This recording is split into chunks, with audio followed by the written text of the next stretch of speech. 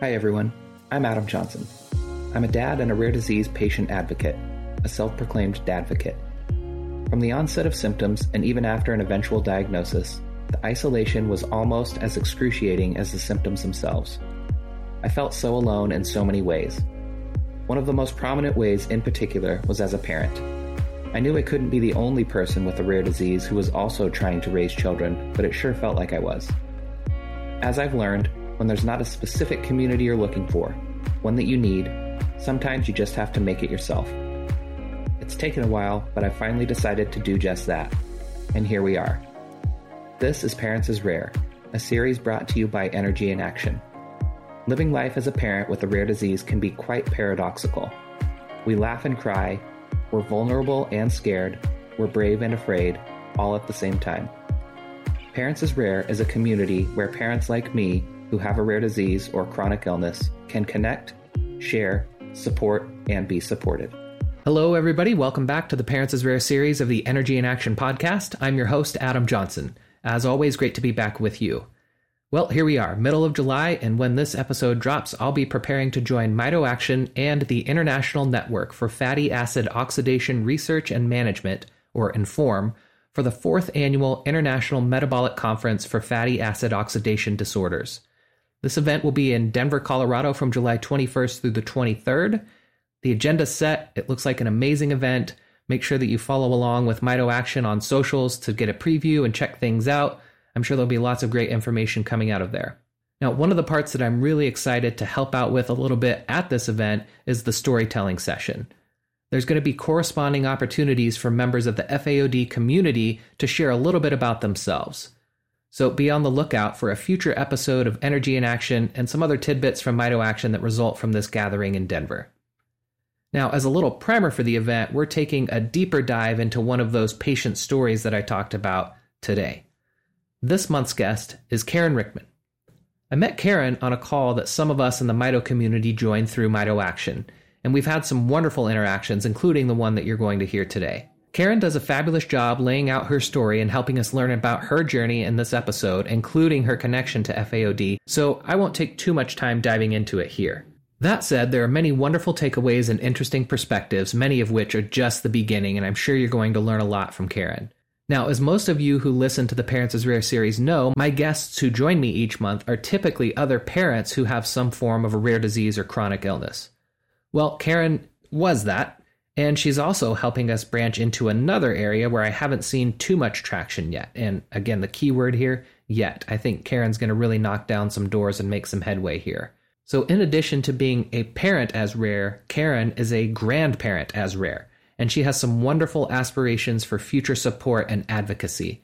I'm really looking forward to seeing where this goes. I have a feeling it's going to be fabulous, not only for Karen, but for others who may fall into a similar situation as her. So before I turn it over to Karen, I want to share a little quote that she came up with and sent along to me. You'll understand more of the significance and the context after you hear our conversation in this episode, but this is a wonderful intro in and of itself. Karen says, "Life is like riding a bike. Balance yourself, hydrate frequently, and be safe. It isn't how far or how fast you go that counts. No matter whether you are on a self-powered beach bike, tricycle, electric-powered or power-assist bike, or a chair, find joy in the moment. Celebrate the personal success you have, big or small, with assistance or without. It is the freedom of the wind in your face and the joy of the ride. Do what you can, love what you do, no judgment." Gotta say, Karen, well said. And there's plenty more takeaways like this in our conversation. Hope you enjoy. All right. Hello, Karen. Thanks for joining me today. How's summer treating you so far? Summer is treating me actually very well this year. How about you? It's going pretty well. We had a pretty mild June out here in Idaho, which was nice. And now that we've snuck into July, these triple digits are starting to hit, and those are not my friend. Like I'm already ready for a reprieve. The heat is always a nemesis for me.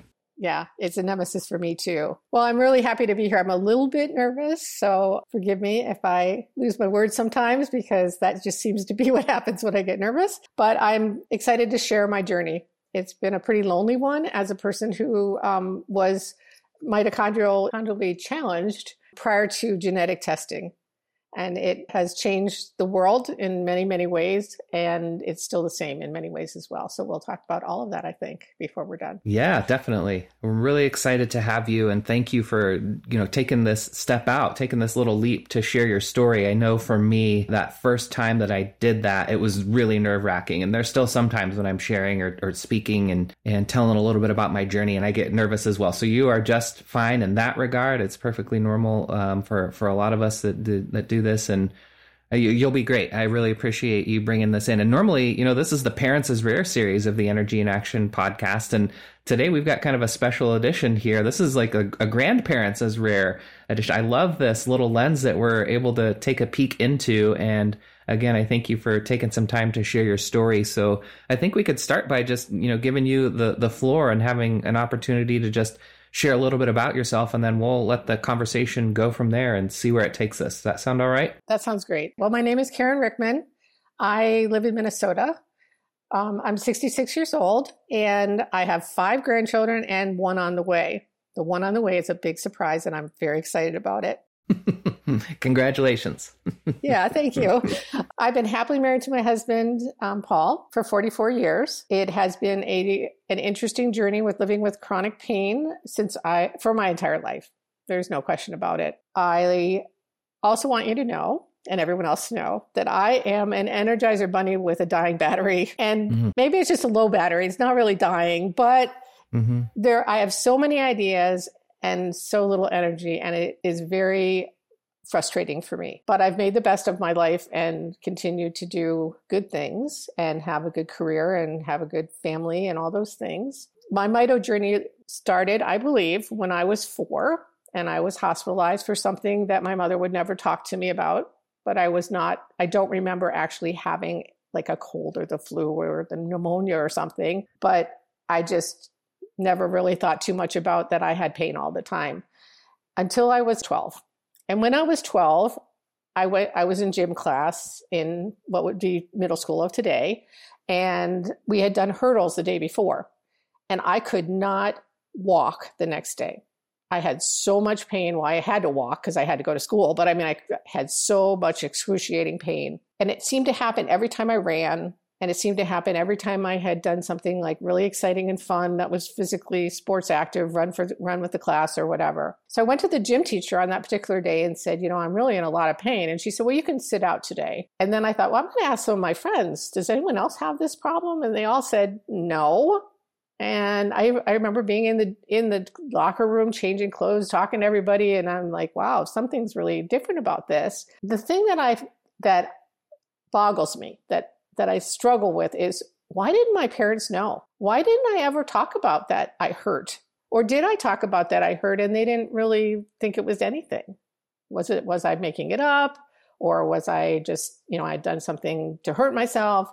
But actually, it was so debilitating that by the time I hit high school, I didn't want to do sports anymore. I didn't want to have gym class. I was waiting for that to be over in college. Like, oh boy, I don't have to go and kill myself. The other thing that I thought was interesting was that I also started having more and more female problems where I had menstrual periods that were extremely heavy and very, very painful. And I would actually have to leave school because I was in so much discomfort. The things that were going on, all this stuff, let's say by the time I was 15 or so, it obviously had, I guess, gone forward a little bit from being a little kid that has a lot of energy to like now I'm a teenager, and teenagers are a little more laid back. So maybe this is just that I don't know. You'll hear me say that I thought I was lazy. I actually didn't understand why I couldn't do what I needed to do or wanted to do. In school, I really tried hard in school, but I often fell asleep in class. And therefore, I was never an A student. And I felt like I was stupider than anyone else in my family because I have a genius oldest sister and a really smart and creative middle sister, a brother that had a learning disability, and then there was me. And I tried very, very hard, but just didn't succeed particularly. I was like the B plus student that wanted to be the A that went to an Ivy League school when I was finished with high school. But music was a lifeline. And even back then, that was my way of getting through the day. I taught myself to play the guitar. I played the piano. I tried every instrument in the band that I could try. I just love music. When I went on to college, I was having more trouble because, well, first off, because I was having allergies to food that was in the in the food service that I didn't know that I was allergic to. So that was one of the problems. And then secondly, I was falling asleep like consistently in class. And I would have to ask if I had someone in my class, and I knew I'd have to say, can I get the notes from you? Because like, I don't really know what went on. So I was actually learning from my notes. So then one of the things that I found that was a good way of getting through the lectures and things were to doodle. And so I always had a pen in my hand, and I filled my paper with notes and doodles to get through and stay awake.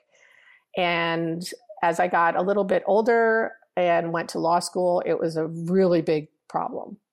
And the funniest one was a professor that I had for criminal law, and he would wink at me when I would wake up.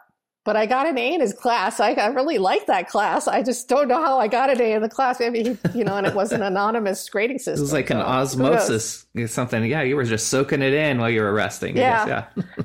Yeah. So while all of this was going on, I started having more and more things that were going on, like in my early 20s, where I'd get hurt doing nothing.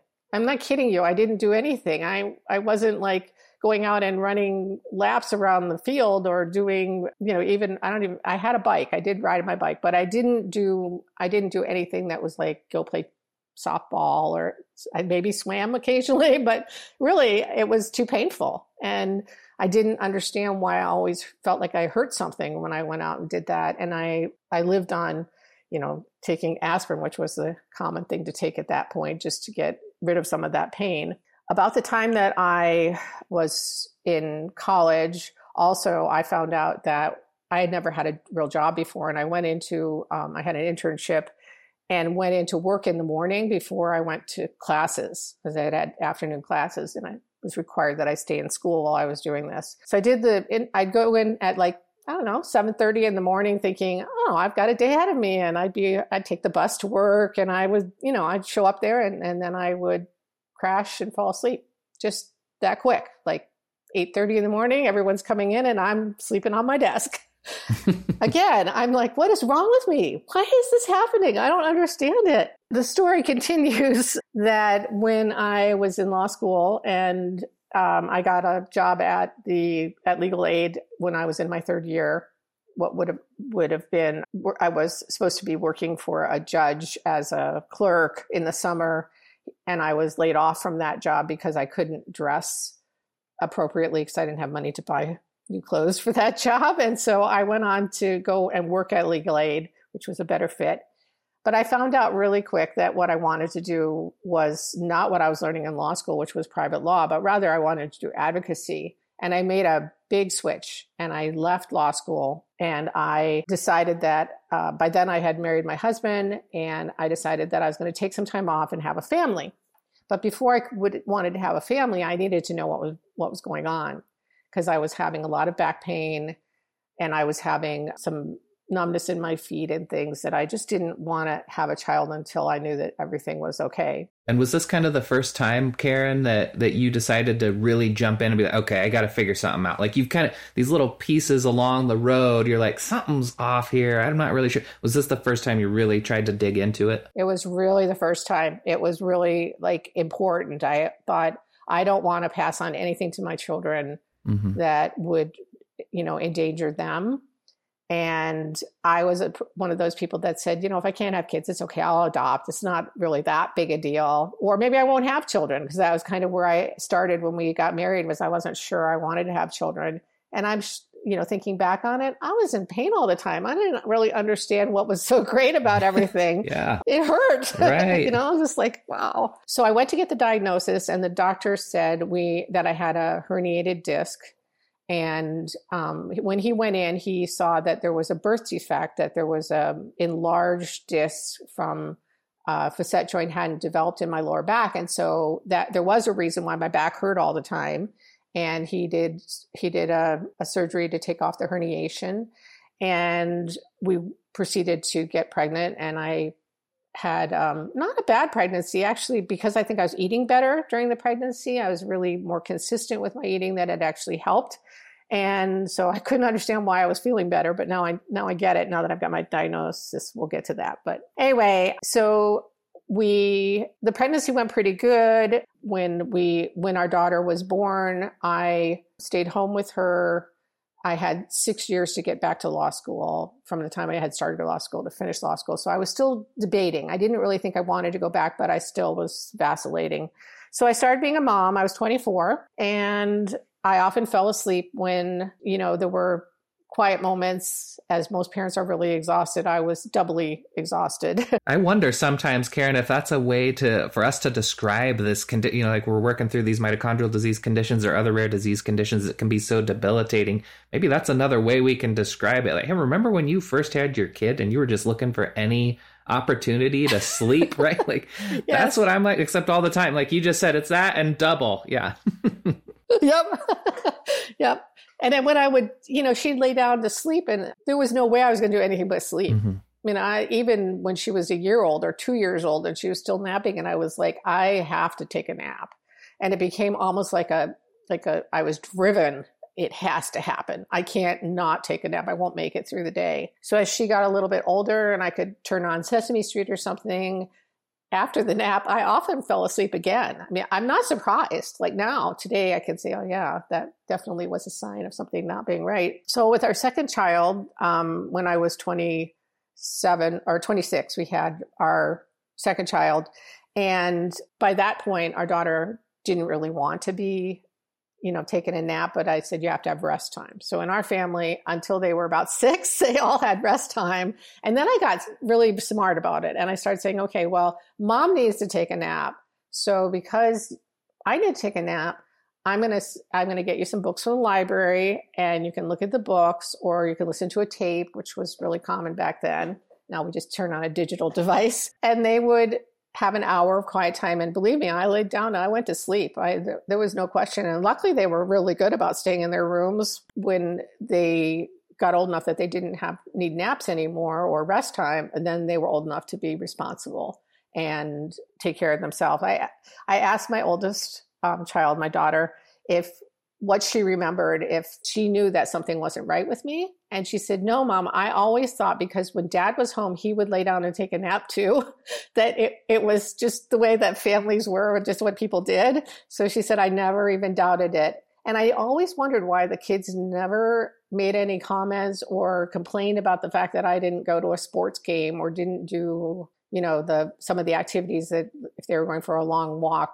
that was too long for me to do, or if they were going to, there was a lot of activities that they needed volunteers for, and I wouldn't offer to volunteer. But it was just the way that it was. It sounds like, right? Like that's kind of how it was. I worry about that. Same thing for me sometimes, Karen, with my kids and with the way that I have to do things, because I have to do the same thing: lay down in the afternoon, strap into my ventilator, do my breathing treatments, lay down, sleep, rest.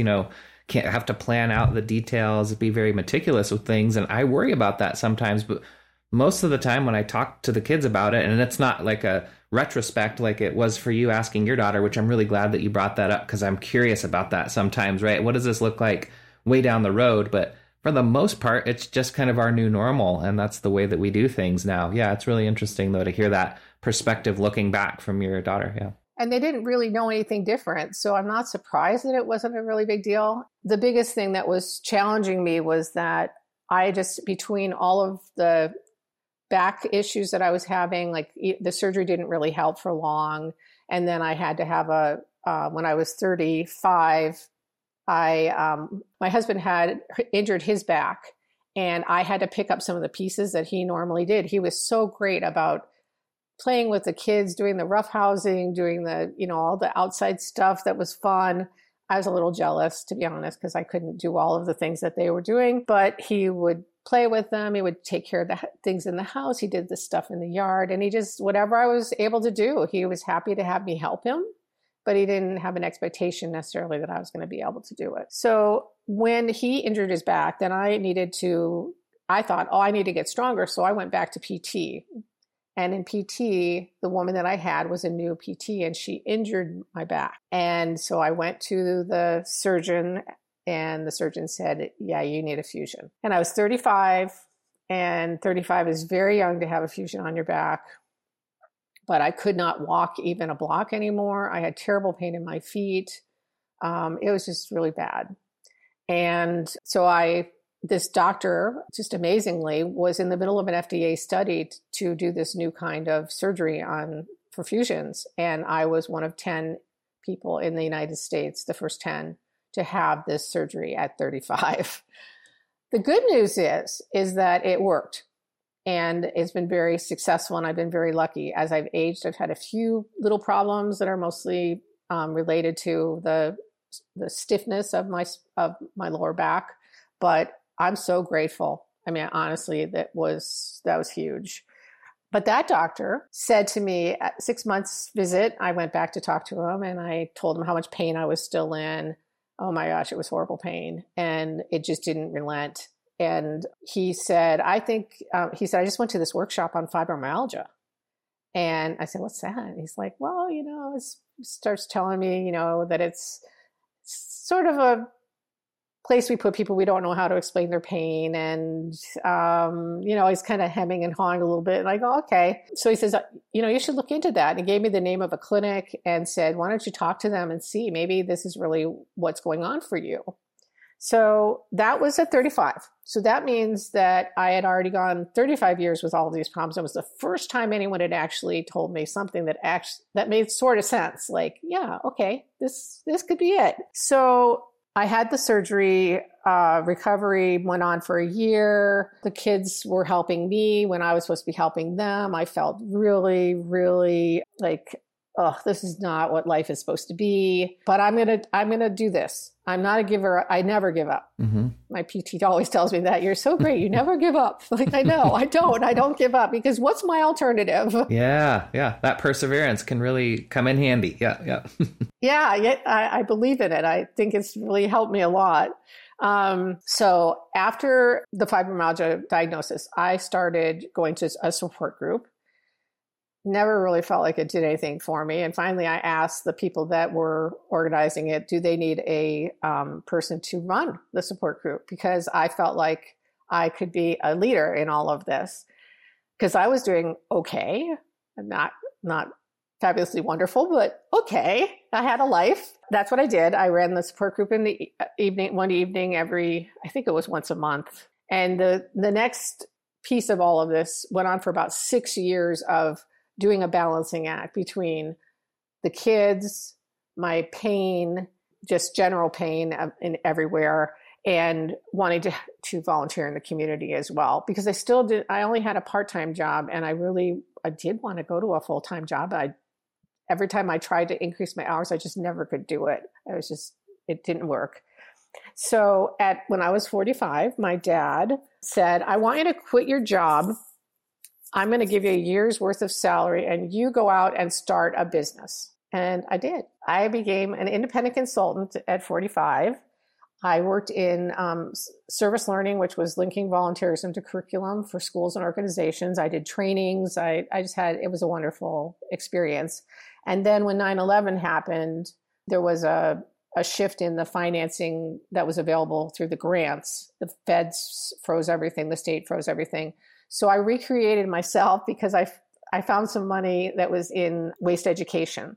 And so I spent the rest of my career working for cities, schools, nonprofit organizations, state government, working on curriculums, working on teaching in the schools about waste reduction and recycling. It was very taxing to me physically to go and do those things. It was hard for me to travel. It was hard for me to carry stuff. It was hard for me to be like, I'd come home completely exhausted and think, what's this worth? But I persevered, and I did it for a long time. And then as I got tireder and I decided I couldn't do this much, I started naturally letting things just drop off until I got down to one big client, which was a city. And I did like the websites, and I did school education still a little bit. But in 2019, prior to 2019, let me just say I was diagnosed. So let me go back just a minute here. So I've got my career all going here. and I'm falling apart. And I went into my doctor to say, this fibro thing, I don't understand it. I don't fit in with anybody that I'm meeting in the fibro group. And he said, why don't you just sit back and let's have a talk? So we did. We talked for quite a while. Well, that receptivity on their part is fantastic, because oftentimes that's not necessarily the way that might play out. I know there were a few times, and maybe you've got other instances, Karen, where it didn't go that way for you, but I know that there's been other times when I've been like, oh, let's continue to talk about this. And it's like, nope, that's the end. This is it. Move along. Or I don't know with anything else and I'm too busy. Move along. Yeah, but I'm really glad that there was that reception that you had there and you were able to have that conversation. Well, and I was so fortunate. That doctor was a primary care physician who specialized in sports medicine. And he had a team of students that he worked with. And on the team, there was a girl who was all of a sudden just didn't have any energy and was collapsing on the field. And they put her on a treadmill and checked her oxygenation. And sure enough, they found that she had a mito issue. And when they did that, it was really, the fact that he knew about that, his eyes lit up. He went, oh my God, I think I know what's wrong with you. And I thought, well, how do you know that? He's like, it's in your cells. And I'm like, well, what are you talking about? And he's like, well, remember back in biology when you learned about mitochondria? And I'm like, yeah. He said, it's there. You can't see it. It's just going to be in your cells. So he connected me with this amazing older doctor named Dr. Stephen Smith. And Dr. Smith was the kindest, most experienced mito person that I could have ever asked for. He knew within 10 minutes of meeting me, he told me that he knew what was wrong with me, but he needed to do a biopsy to confirm it. Paul was with me at that meeting. We both looked at each other. I bet our mouths fell open. I was just like, what? You know what's wrong with me? No way. So it took 4 months to get all the tests back. My tissue, he did muscle biopsy and it went all over the country.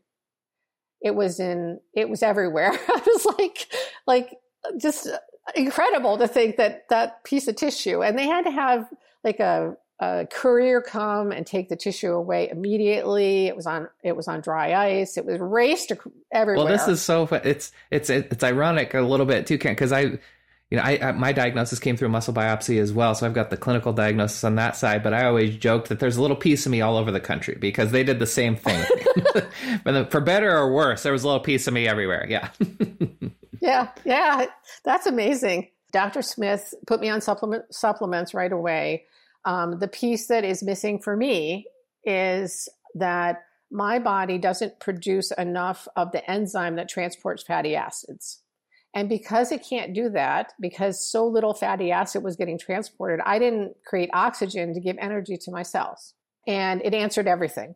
It was like all of a sudden, the answer was that because I didn't create enough oxygen and my cells were struggling, they were robbing from my muscle instead of from my fat. That's still to this day, it's clear to me. It's so amazing that I can just do a little bit too much and I have 2 or 3 days of I'm in so much pain, and just I think it was worth it, but I'm not really sure. I don't know if I should have done that. Oh, that's always the question, right? Yeah, that internal struggle. Yeah. But I do it probably more. There's a balance for me. There's some things that are just too important to miss, and I just do them. I heard the words that are popping up there, the fatty acid oxidation. So this is the acronym FAOD that I hear about in the mito community, right? I don't have that particular condition, but I hear FAOD a lot, the fatty acid oxidation disorder. Did I get that right? Yes. Yeah. So this is a form of this. So you went from, hey, I'm not sure this is what's going on, let's have a conversation, to, hey, here's this other expert in this series. I think something might be going on with your mitochondria. You're like, wait, mitochondria? What's that deal? Oh yeah, biology class. I remember that too. Oh, FAOD, fatty acid oxidation disorder. Okay, now we're moving, right? Now we're starting to get some answers. Was there a sense of just a little relief there? Years, decades of this angst and this wondering and this questioning, and now it seems like you're getting some movement. Boy, that seems like it might have been emotional too. Yeah. It was very emotional, and it was very nice. For me, it wasn't life-threatening. It was just life-changing. And it was a turning point for me to stop having to find my answer and be able to move on to helping others. And that was really, really important to me. So that was in 2007 that I was diagnosed. And the diagnosis was that I had CPT II, which is a long name like carnitine transference something disorder. And the doctor said, but I think there's something else going on. And I can see that something's wrong with that particular gene, but I can't really tell you. Someday we'll be able to tell you what's wrong with you exactly.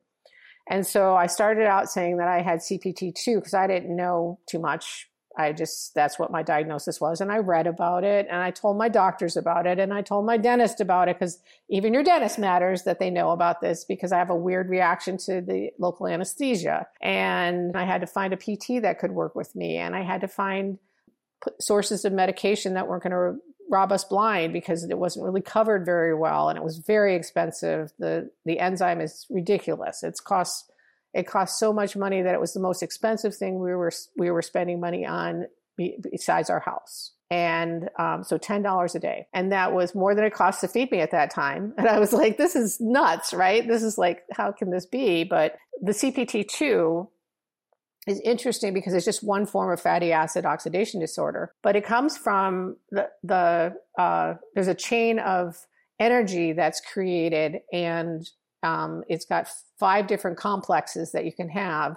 And the first 2 are ones that you hear a lot about with very young children, where they are born with it. And now they're being tested to see if they have it everybody's tested at birth to see if they have it, which is so amazing and so wonderful. I just love the idea that you can find out this right away and help your child to survive because the babies were dying. And Dr. Smith he was a pediatric neurologist, molecular neurologist, and he focused on children until those children grew up. And then he went to this clinic that I went to that was a lifetime clinic, but you had to have had a disorder since you were a child in order to go there.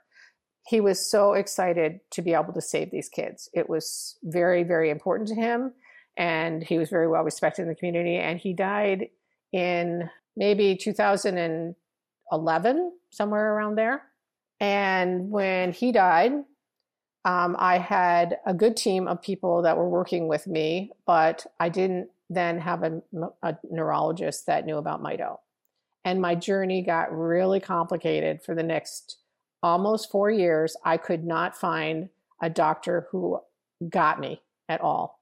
So I went to a doctor who told me I should be grateful that I'm as able to do what I can do, that he has much worse patients than me. I had 2 of them actually that said that to me in different ways, but they both said it. And these were after having had the kindest, most wonderful guy ever that would call me at home on a Sunday night and say, I got your message and let's talk about it. And I was like, this is painful. I felt like I had been abandoned and it was horrible. Yeah.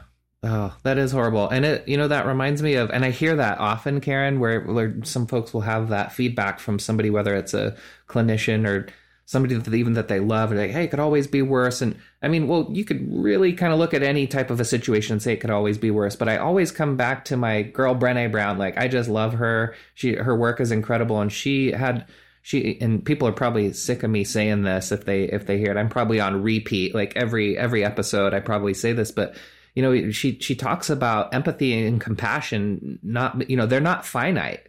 Everybody's hurt matters, right? Everything that we're going through matters, and it's difficult and challenging, and you're going through your stuff, Karen, I'm going through my stuff. There's no need to get into this comparative mode, right? Like, and she says comparative suffering is a bankrupt idea. Everybody's going through stuff, whether it's in the rare disease community or the mito world or FAOD or just life, right? Like, just what we're going through, and it matters. And everybody, I can have empathy and compassion for you, and I'm not running out of that, right? And neither are other people. We might have to lean into different people at different times for that support and that help. But boy, I'm sorry that you experienced that and that so many others do as well, because that it just seems so limiting. Yeah. Well, it is really hard. Yeah, that was really, really, really.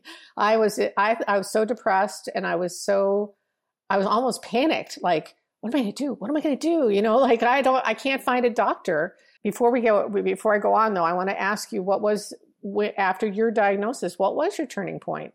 Mine was finding out what my diagnosis was, but well, it's interesting, Karen, for me, because my timeline is way condensed compared to your story. Like when I hear you and others going through these really arduous journeys, and I call it a diagnostic odyssey, right? Mine was an odyssey. It was only 10-month odyssey. It was still brutal. It was still challenging, and it wasn't as drawn out and as long as yours and others. I think that first step was helpful for me, but it also put me into a bit of a downward spiral when I got my diagnosis, the clinical diagnosis, because in my mind, I thought once I got that piece of information, it would mean a treatment and a cure and then back to life as I knew it before. And it was anything but. It was hey, this is a progressive disease and there's no treatment and there's no cure. So it really kind of sent me for a spiral for a bit. And then my real turning point that I could really identify with was sitting there thinking, man, there's got to be other people out there that are going through something similar. I feel like I'm the only dad like in the whole world who's trying to navigate this incredibly challenging situation where I went from a seemingly healthy 35-year-old guy doing everything imaginable with my kids and with my career, with my family, to all of a sudden not being able to navigate any of those things and see this progression of symptoms and this decline in my health. So I'd say the turning point for me came when I decided to reach out and figure out if there were other people in other places that were going through this. And then I saw some information on social media and some people that I could connect with. And that's when I thought, man, I need to own this story that I have. And I'm going to try to do that in a way that can connect other people, because I don't want anybody else to feel like I was feeling in that moment. So I'd say that was probably a bit of the turning point for me. It was after that diagnosis, a few months after that, then I decided to come out and share my story with the help of some of my friends in the rare disease community. And then it that was the switch for me. Like I still grapple with the internal discussions, right? And the internal struggles on a continual basis. And I'm trying to see, what can we do as a community? How can we support each other? And I would say that feeling of needing to see if there's anyone else out there was what drove me to reach out to the mito community. And it was really hard for me to do because I'd been living on my own all these years, like in my own little bubble. And then I heard that there was like a support group for MitoAction. And I was like, really? Like for fatty acid oxidation disorder?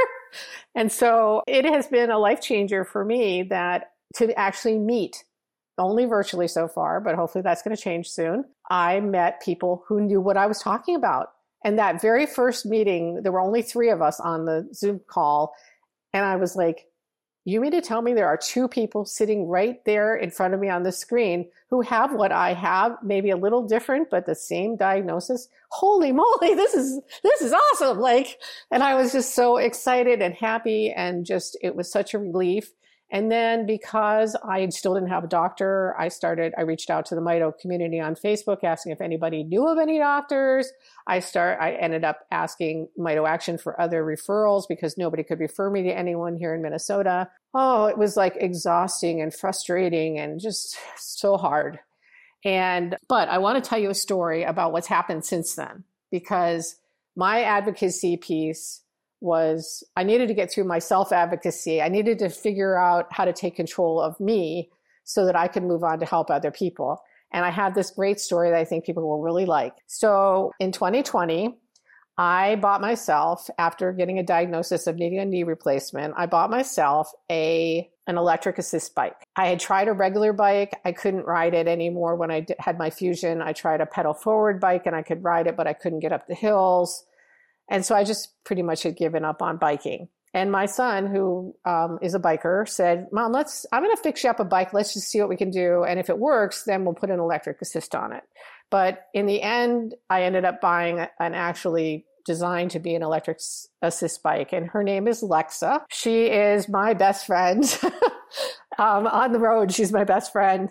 I bought the bike without talking to, and I didn't ask permission. I decided that I was going to buy myself this bike, and I went and tried them, and it was like flying. It was just so amazing. So I ended up the way that I had to do this was not a normal way of having to do this, because I had to start with riding 1 block. Then I could ride 2 blocks, 3 blocks, half mile, 1 mile. And I needed to set a goal for myself so that that I could like keep going because it was really frustrating. In a week, I only might gain, 2 more blocks or half a mile. And so I set a goal that I was going to try to ride 12 miles before the summer was over. I got this bike right at the end of May in 2020. So I'm riding my bike and I get it down, I figure it out. And I keep working at it. And at the end of the summer, we were able to ride a 12-mile ride. Now, I don't say it was easy. It was really hard and I was really tired, but I did it. And I did it. Now, the piece that I like about it is that it doesn't really matter. Well, it did matter to me at the time where I did the electric assist. I was like, oh, I don't want to have to use a assistive device. I was already using walking sticks for walking when I went hiking. And I think that struggle is real for everybody, really, Karen, on that end. It was really tough for me. It started out with the cane and then moved on to the assisted braces and using the motorized scooters to get around and the travel scoots and those types of things to get from A to B, or a wheelchair if I had to, and in the airport, or getting around, all those different things. There's the emotional capital that goes along with that. And I've thought about the bike stuff before too, maybe even a recumbent or something, but maybe you'll inspire me to get my own Lexa version. I don't know, but I hear you on that. I hear you. Yeah. It's one of the most freeing things that I have done for myself, not only because I empowered myself to do it, and I paid for it with money that I had earned, so nobody could argue with me about it. Yeah. I was retiring. I really wanted to be able to have this for me. And I also wanted to, I guess, maybe embrace the fact that this was not changing. This was not going to get better than it is today. This is really pretty good compared to what it was 10 years ago. So I'm like, okay, I could do this. And sometimes I don't know if it's pride. I don't know exactly. Some things don't bother me at all. Like after a surgery, having to use a walker. But when I had to use a walking stick to go hiking on uneven ground, or I had to do this power assist, I'm like, really? Like, I don't feel like I have to do that. And really on the surface, that's one of the things that's most amazing for me, is that I can do almost anything, but I don't last at doing it because I crash and burn. And then I'm exhausted. I might come home and sleep for hours because of it. And usually do, actually. Well, I'm so glad that you did that though. Yeah. Yeah, me too. And I really want to encourage people that no matter what you can do, no matter whether it's only that you can take a walk to the mailbox, or you can't walk without assistance, so you have to use a walker, or you need a chair, or you need a full electric bike, not just in a power assist one. If you want this and you want to try it, you should try it, because it is so. It makes me feel healthy, and it makes me super happy to go out on and ride. Going through nature on a trail just is amazing. That is amazing. So that's that was another turning point for me. Yeah. That's a fantastic encouragement too, Karen, because, I think that there's sometimes we just do need to kind of take that little bit of a leap, or give it a shot, give it a try, even though it might seem like there could be roadblocks or barriers in there. If we can move past those or give it a shot, then we'll know, at least, right? Like if we try it, then we'll know. And sometimes it does open up a whole new world for you or for me, and for what we can do or how we can access things. And yeah, and I love that it just brings you that joy. And if you want to see, for those listening, if you want to see some of the joy, it's one of my favorite photos. It's going to go onto the website for the cover art for this episode with Karen and Lex on there.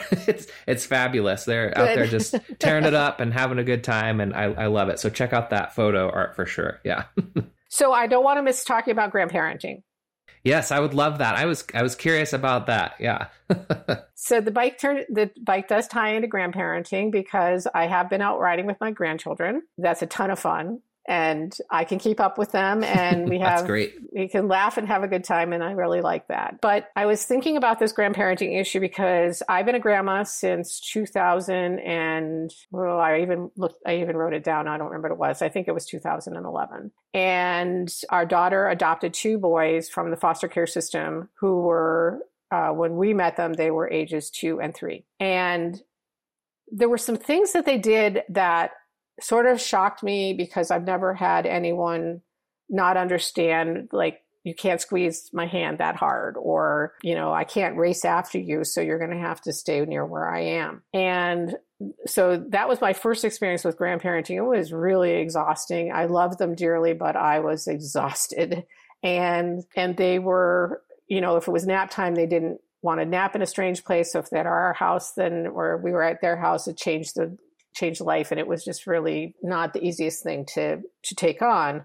But I still wanted to do it. And so I found ways to reach them. We always read with them.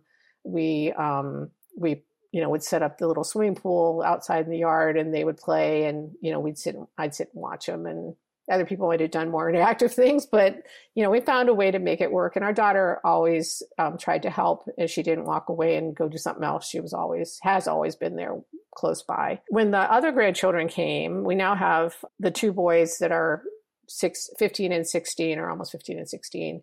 And then we have a 11-year-old, I always get that wrong, but I think he'll turn 12 this year. Who's born 11/11/11, which is kind of fun. But anyway, so we have a grandson, and then a granddaughter that's 8, and then another granddaughter who's 4. And the one who's 4 is having a new baby. And the thing that I think is interesting is that being a grandma is not so different than what I had to do being a mom. I'm still a mom in every way you could imagine to my own children, sometimes more than they want me to be a mom. But for the kids, for the grandkids, I am my grandma name is Lolly. And it's a silly story because my husband was always Pops to my middle son. And so Lolly and Pops. Yeah. Yes, lollipops. Yep. So I Googled it and I found lollipops and started laughing so hard. I thought I'll never do that. And actually I ended up saying, you know what? I've never had a nickname like that. This is really fun. So I'm Lolly. And what I do as a grandma is, this is ridiculous, but so during COVID, we couldn't see them. We occasionally saw the one that lives here in Minnesota that's 4. But the rest of our grandchildren, we really didn't see them. It was too risky. And so we started doing FaceTime calls between us. And boy, did we have fun. We played card games like Uno and Yahtzee, and dice games like Farkle. We read so many books. I went through every book I had here. We'd go to the little libraries to get more books. It was just like a way to have a relationship without being together. And it was at my speed, which was even better because then I could do all those things, right? Yeah. That's a win all around. I think it's great. It was a win. And then the other thing that I try to do with them is, because I can't compete with anyone else because it's too hard for me to do so many things. I decided that I was going to be the grandma that made things for my grandchildren, taught them to make things. So I taught them sewing and knitting, and we read together and we draw together, and we, play every game imaginable when we're together in person. But we also, like the house rules when they're here is there will be a quiet time. Doesn't matter what age you are or anything, we're going to have a quiet time. Lolly needs a quiet time. And they just accept that. Like, okay, we're going to do this. And I want to say to people that are doing parenting or grandparenting that so much of this is creativity and thinking about, what could I do that doesn't take all my energy, that the kids will just think is fun? And a lot of things are things that we just take for granted that we did them as kids or our children, or with our children when we're grandparents. They don't get those opportunities necessarily. Baking cookies, or, just writing a letter to someone like that. It's easier to send an email. Why would I want to write letters? But we write letters back and forth. And I think that my age has mellowed me out so that I'm more forgiving of myself, that I can't do everything. And I would say that the arthritic piece of me, the part that's just genetically I got, but it has been way more difficult to deal with than the mito piece at this point, because everyone kind of expects that grandparents are going to slow down, but when the kids squeeze your hand or, twist your arm or want you to open something and I can't do it, I just feel inadequate. And it's kind of frustrating. I have to give myself some pats on the back for everything that I have been able to do. And I can ride my bike with them, which I was like, that's my active thing. We can go for a walk, but I can only, at this point, I can walk a couple miles. But I had a really long COVID experience where I was sick first with COVID and then had long COVID for 7 months. And because with this fatty acid oxidation disorder, I couldn't exercise normally. It's really hard for me to exercise. So I do exercises every day that are strengthening. And then but everything's in small numbers and I don't know, it's kind of challenging, but I walk, and walking is something that I've been able to continue to do, especially with my back, is really important. And that's the one thing that the doctor from my back said is keep walking, keep your weight down and keep walking. And I have tried really hard to do that. But the thing is that when you're sick, and so many of us that have mitochondrial issues are more susceptible to some of these things, like, getting ill, very ill from things that other people don't necessarily get that sick. So when I got mito, not only did I not have a doctor to go to, but they didn't know what to do with me. The doctors that my primary didn't know how to deal with it. And basically, and I've heard this from other mito people, that they told me to just go home and rest, hydrate and rest. So that's what I did. And now I'm really excited to say that I have been able to get back to walking again, and I can go a couple miles again, which that's why the doctor says, well, you should be grateful. And I'm like, yeah, it took me almost 20 years to get back up to walking any more than a block or two, or maybe a mile, so I'm really excited that it's gone as well as it has. And I think I'm very grateful for everything that I can do. I try really hard to stay positive and be resilient to the changes that I need to make. And sometimes it just knocks me flat as far as, and I know you know about this, some days you just go, I wish this was different.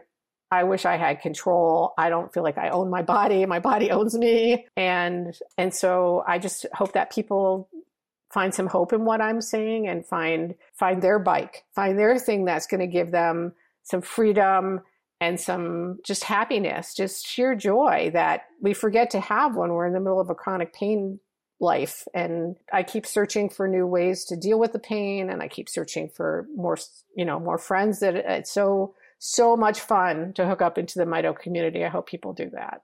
And I would like to say that my one thing I want to make sure that I say is that I am very interested in working with the issues of aging population of mito patients, in the sense that I would like to do advocacy. And the reason I want to do advocacy is because I have had just a real challenge finding doctors who will see an adult patient, getting prescriptions that are unusual because I can't take the other things that they want to give me, and finding a PT, which luckily my PT, Brian Weber, here in Minnesota, is fantastic. And he didn't know anything about mito, but he learned. And I think the piece that we have to figure out is how to accept that older people are living longer, and that at 66, my life isn't over. My life is in its, it's still in a good place, and I don't want to give it up. And so when people say, oh, you know what, we don't see adult patients, I'm like, well, what do you expect me to do if you don't see an adult patient? And so I would like to work on that issue. And I'm not aware of organizations that are working with advocacy and these kinds of issues, but I would really like to get engaged with them and make some connections and help them to do this work. Well, I'm glad that you mentioned that, Karen, because I think that that's one thing I wanted to bring up and highlight. I know you and I have talked a little bit in the recent past about your advocacy desires and how you want to really jump back in. I mean, in reality, especially after hearing more about your story, you've been advocating for a while now, and I really appreciate all of that work, and especially through, for your own journey, but then in turn, like, you've been able to help others through the process, even with the spinal surgery, the fusion that you had there, that being a groundbreaking thing. In a way, that's advocating, right? Like, you're moving the needle forward for so many others. And but anyways, I love how you're really jumping back into the saddle here and jumping onto the advocacy train. And I want to, just encourage anybody that's out there that might, have ideas for how this could line up with Karen, or some of the ideas that she has, maybe you have some similar interests, we can definitely put some information in the show notes. Maybe, Karen, if you've got a Facebook page or a way that people can connect with you, we can mention that here. But I wanted to make sure that, if there's anybody out there that wants to discuss these things further, or they've got ideas for how Karen might be able to get involved with advocacy, whether it's with an organization or individuals, or you want to just discuss, feel free to reach out either to me and I can connect you with Karen, or we can get some info into the show notes. But I love that and want to thank you for that work that you're doing, because it's really important. And I feel like this little niche area is one that we haven't really discussed a whole lot just yet in the rare disease community, the mito community, the FAOD community. And I think that we need to tap into some of these things and continue to move forward. And who knows, Karen, maybe you'll run a support group or an advocacy group of your own someday. You've got that drive and that perseverance, and I'm looking forward to seeing where things go for you and with you as you continue to serve in these different capacities. It's fantastic. Thank you. That's just a great idea. I love that idea. Running a support group for aging mito patients. Yeah, yeah. That'd be really cool. I would like that. Yeah. Well, I'm sure we could make that happen at some point. Yeah. Well, thank you for taking the time, Karen. I really appreciate it. Like I mentioned, it's an important lens that might be a bit overlooked here. I'm really thankful for this little glimpse into the grandparents' rare life as well. You had many wonderful takeaways. I love that you were talking about finding what you can do and making that work and running with that. I think there were a lot of ideas. And I think, honestly, Karen, sometimes it's just tough to figure out when we're in the midst of it, right? When we're going through it, especially having those hard times that you discussed. Sometimes it can be really challenging just to think, how do I interact with my kids or with my grandkids? What do I do? And you had many great ideas and little tips and pointers. And sometimes that's what it takes. It's just, oh, maybe I could try that or give that a go. So thanks for sharing that, your perspective, your journey. I really appreciate it. And as I said before, I'm looking forward to seeing what's next for you, because you're right on when you say you're not done yet, right? Like there's still plenty to do. You've got plenty of life left to live, plenty to give. And I really appreciate that. And everybody, go find your bike. I think that's what we're going to use for our title here. Grandparents is rare. Find your bike. I love that. That's pretty funny. It was great. Well, thanks so much. I hope you've enjoyed this episode of Parents is Rare, a series of the Energy in Action podcast. Please be sure to leave a review and a rating for this episode wherever you listen, and subscribe and listen to the Energy in Action podcast, where we talk all things mito. Until next time, remember to show up, be vulnerable, supportive, and kind, and give yourself permission to feel along the way.